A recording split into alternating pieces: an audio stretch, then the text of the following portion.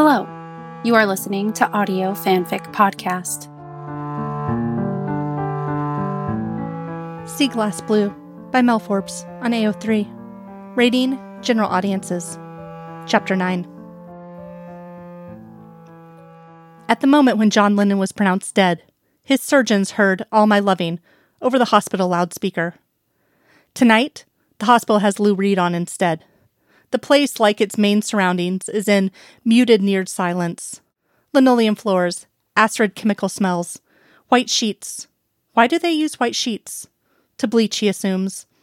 And the room being a generous term, holds that scant, white towels in his family's home in Martha's Vineyard, hotel smells paired with the chlorine pool on the first floor.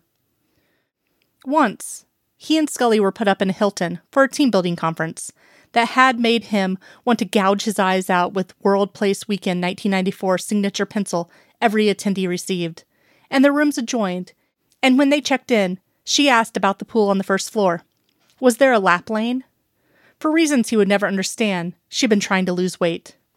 Yes, there was a lap lane. The pool was open from 10 in the morning to 10 at night. Would she like a tour?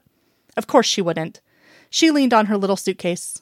The same suitcase, as always, the scratch on its side having appeared sometime after Christmas 1993. They rolled their suitcases into the elevator while other business casuals piled in. And because of the tight proximity, her side had been pressed to his, their suitcases touching, her little shoe dwarfed alongside his bigger one. She asked someone towards the front to press the floor 4, please. He'd held his breath. If he closes his eyes, then the bleach smell reminds him of hotels, not of hospitals. She liked to use one towel for her hair and one for her body, so she opened their adjoining doors and asked for any of his spares. Afterwards, he heard the door to her room click shut, and though he hadn't brought a swimsuit with him, he wanted to follow her down 3 floors to the pool. Look at her mild and pretty swimsuit, conservative and covering her belly, meant for doing laps at the Y and nothing else. Vacations? She didn't take vacations. But he wanted to follow her down to the pool and pretend that they were sharing one. Children for whom a hotel pool was the most magical place in the world. Back floats and closed eyes, diving down and letting the air out of their lungs so that they could sit at the very bottom. He wanted to know what color her hair turned when it was wet. But then again, he already knew, didn't he? Brunette, just a little, and dark. But as her hair dried, he started to see the warm flecks of red, and it was frizzy naturally. She used thick, creamy products to tame it down. Plastic lounge chairs, a hamper of used towels, leftover magazines from the last patrons. Families hoping desperately to tire inexhaustible children out. And then they would go back upstairs, and they would shower in separate rooms, and they would come together on his bed and buy pay-per-view on the bureau's dime. Her hair would be put up in a towel, wrapped around in that way women know how to do while men had no clue. Her toenails painted light blue, because in winter she sought out happier colors, kept secret underneath boots. The scent of her shampoo, so familiar because, even though he didn't mind using the tiny hotel bottles, she insisted on bringing her own on every trip. He would hope she would fall asleep midway through, and he would turn the volume all the way down, and he would wait a few minutes before waking her, keeping still alongside her, breathing deeply, and making these moments count. Remember this, he would tell himself. Remember this. You'll need this to tide you over. And then he would wake her, and she would rub her eyes as she walked back to her own room and said, "We'll watch it tomorrow instead." But when he opens his eyes, he's in an emergency room, and she's in a bed in front of him, and they put her in a gown because her clothes were stained with vomit, and he can't tell if she's asleep or not. Finds himself too worried to ask. He can't wake her. Not now. Starched sheets pulled too tightly, hospital corners. Scully makes the bed whenever they leave a motel room. Though the hospital had been empty when they arrived, though he managed a parking space tantalizing close to the entrance, there was still a line in the emergency room, a line they promptly hopped when he came in carrying her bridal style in his arms, her body too warm, the binder of all her medical information left in the car for now, because he couldn't wait to bring her in. Pulled the keys from the ignition and raced out of the driver's seat and towards her, asking her if she could walk and wincing when she shook her head.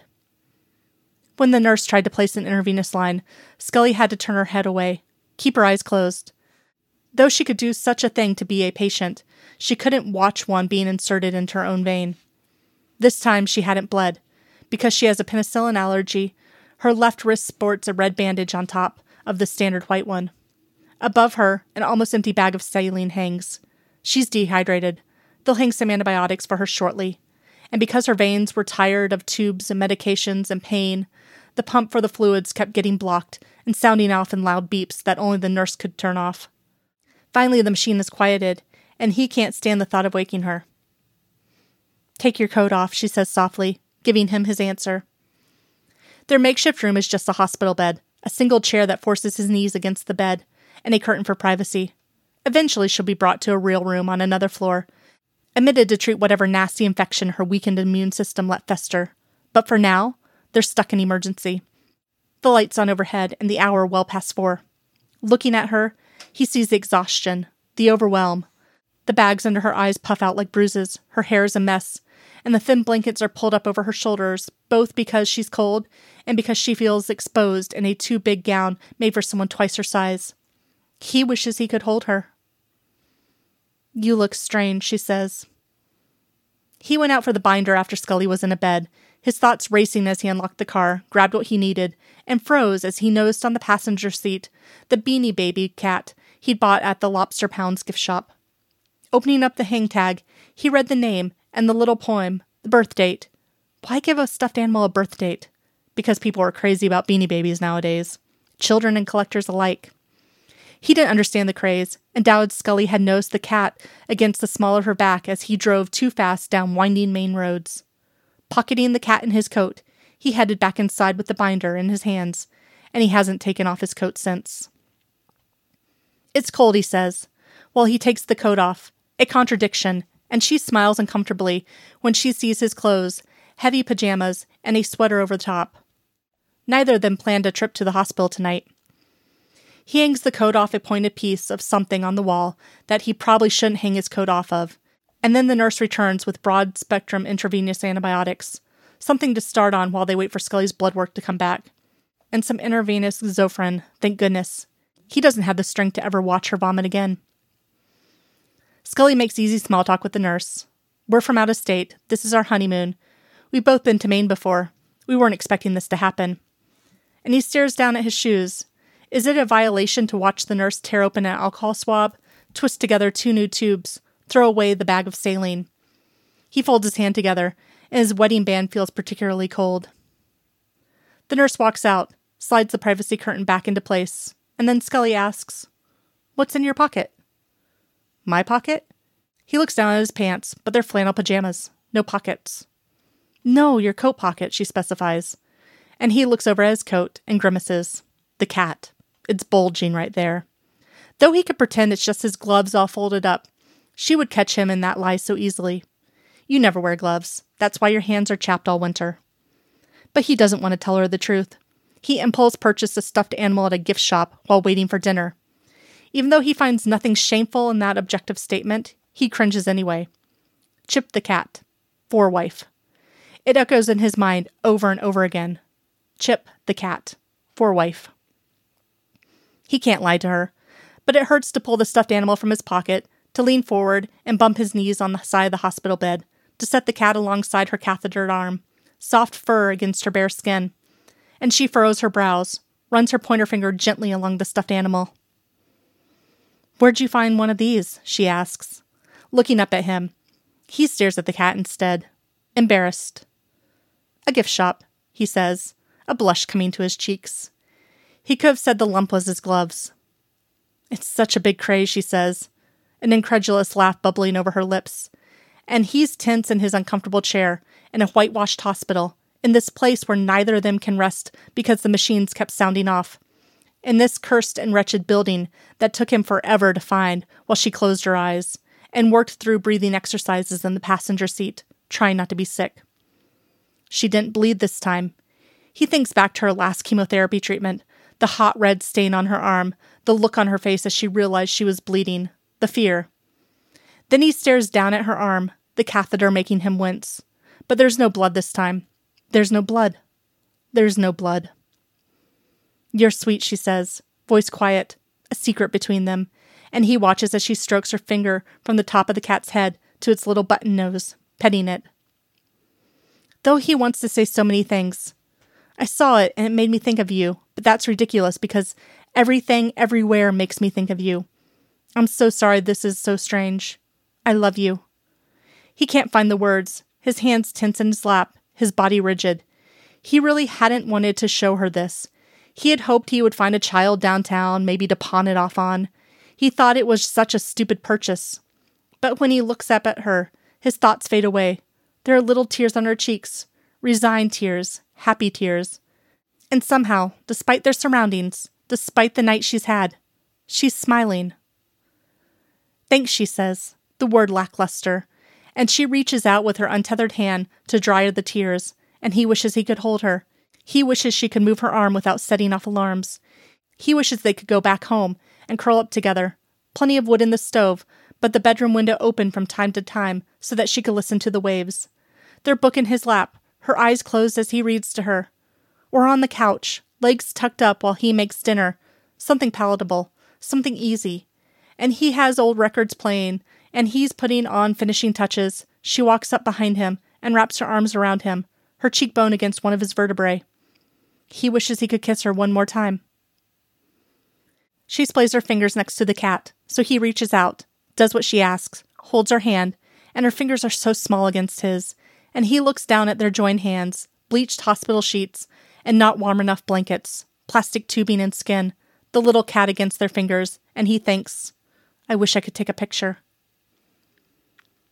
She asks for her toothbrush, plus mouthwash from the store if he could manage it, and a fresh pair of pajamas because she vomited on the spare pair he brought with them, and something warm to wear, and a blanket, something cozy.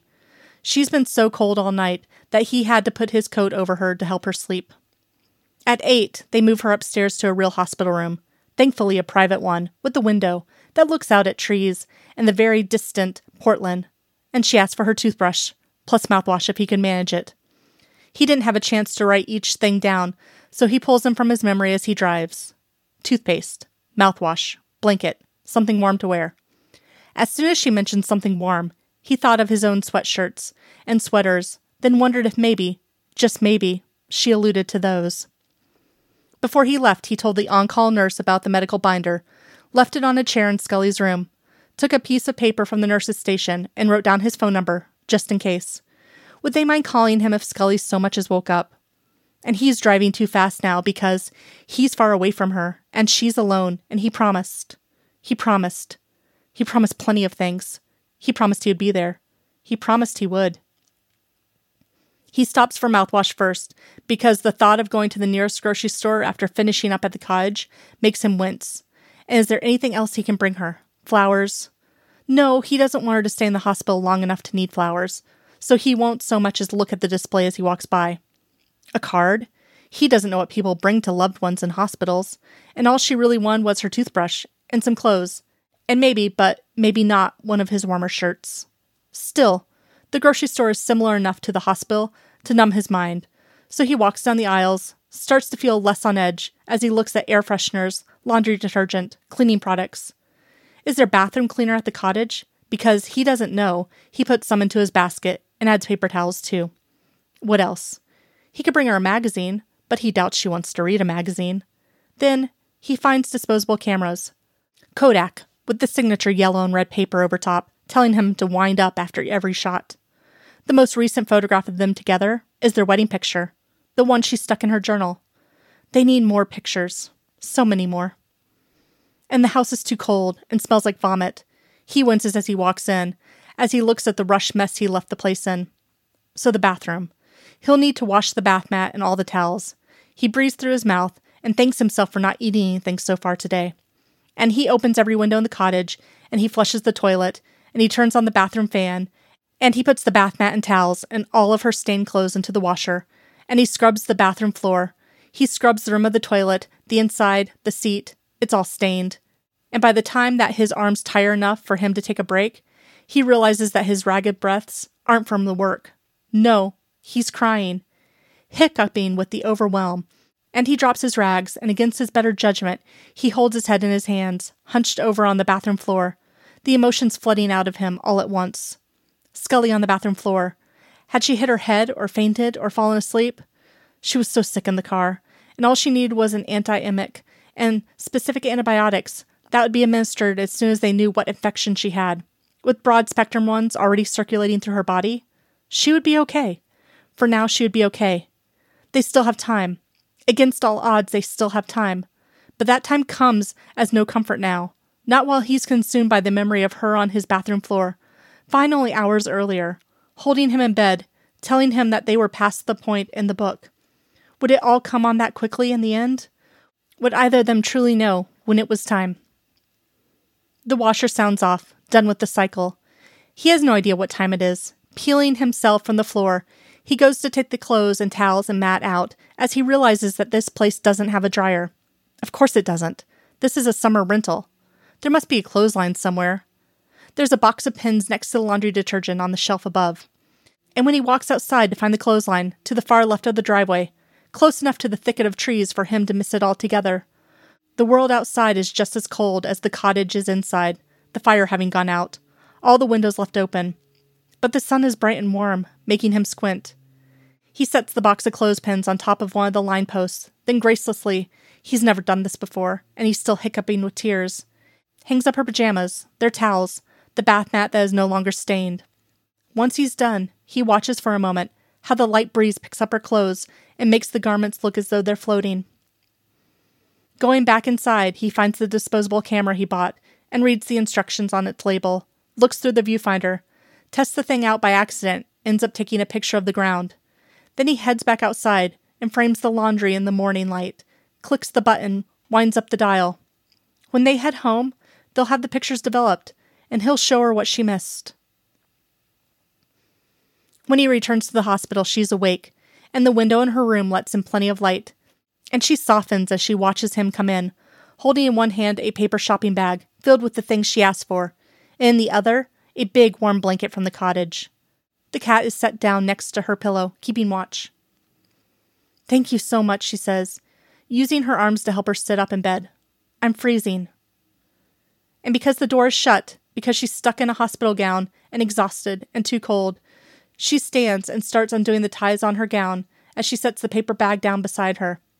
Quickly he turns away and faces the door, trying to give her privacy, but he can hear her piercing through each item in the bag, wishes he could pick out the flannel pajamas for her, then hand her his sweatshirt to keep her warm. Instead, he gives her a moment, then 2, then 3, and does she have what she wanted? She's being too quiet. Should he look? He cranes his neck, just barely peeking, and thankfully, she's dressed, the right sleeve of her pajama rolled up to keep her intravenous catheter from tangling up in her clothes. So she can't wear his sweatshirt even if she wanted to. Why didn't he think of that? Still, he's holding a blanket for her. Maybe he thought of enough. Maybe he brought her everything she needed. Then, he watches her reach down into the bag and take out his sweatshirt. A nicer one for casual weekends, not oil-stained or unwashed for months. This one he wears on his way to the track on cold fall mornings and doesn't put back on afterwards for fear of sweat stains. She holds the sweatshirt to her face, and he looks away, staring at the door, staring at anything but her. "You can turn around," she says. She's taking her toothbrush, toothpaste, and mouthwash into the little bathroom while dragging the IV pole behind her, leaving the door open as she washes up. Maine hospitals have HBO, apparently. The remote's on the bed. Find us something good. So he sets the blanket down, sits at the foot of the bed, and picks up the remote, turning the little television hanging opposite of her bed on, flips through the news, daytime talk shows, soap operas, and then, shockingly enough, HBO. Just like old times, he half jokes to himself. Motel signs advertising a service they had that others lacked. Another motor court, another case, another piece of small-town America. Though Mission Impossible is on one channel, The English Patient on another, he pauses on Lady and the Tramp. The right tone for their morning, something light, something comforting. As she leaves the bathroom, he sets the remote back down on the bed, offers to help her climb back into bed, but is unsurprised when she rejects his help. She keeps to one side of the bed, the side closest to her cathetered arm, then taps on the side of the bed, inviting him in. He takes off his coat first, slips out of his shoes, then lies down beside her, careful not to touch her. Reaching for the blanket, he pulls it up over both of them, helps her warm up. "A Disney movie," she says in an "are you serious" tone, but he can sense that she's relieved, happy even. Alongside him, she relaxes her body, slack and tired. No more frustration, no more pain. It sounded familiar, he says, and when she laughs, he's glad she got the joke. I don't know how long I'll stay awake. Me neither. I want you to kiss me. And it's forward enough to make her voice crack, but normal enough that he doesn't think, as he turns towards her and kisses her, surprising her as he does so. But she eases against him, exhales, closes her eyes, and for a moment, they're not in a hospital anymore. They're at the wharf in Portland, and she's making fun of him for asking if they can see the whales from here, and he's squinting over a map in an attempt to find a bookstore to shop at. Then, he buys her a cup of hot tea and a chocolate croissant at a cafe, and she pushes her hair behind her ears before she tears off a piece, and he takes out the disposable camera and photographs her before she can protest. Instead, he breaks off the kiss and turns towards the little television, the volume loud enough to hear, but soft enough not to keep them from falling asleep. She reaches beneath the blanket for his hand. He takes hers in his, squeezing gently. On screen, the two dogs order spaghetti and meatballs.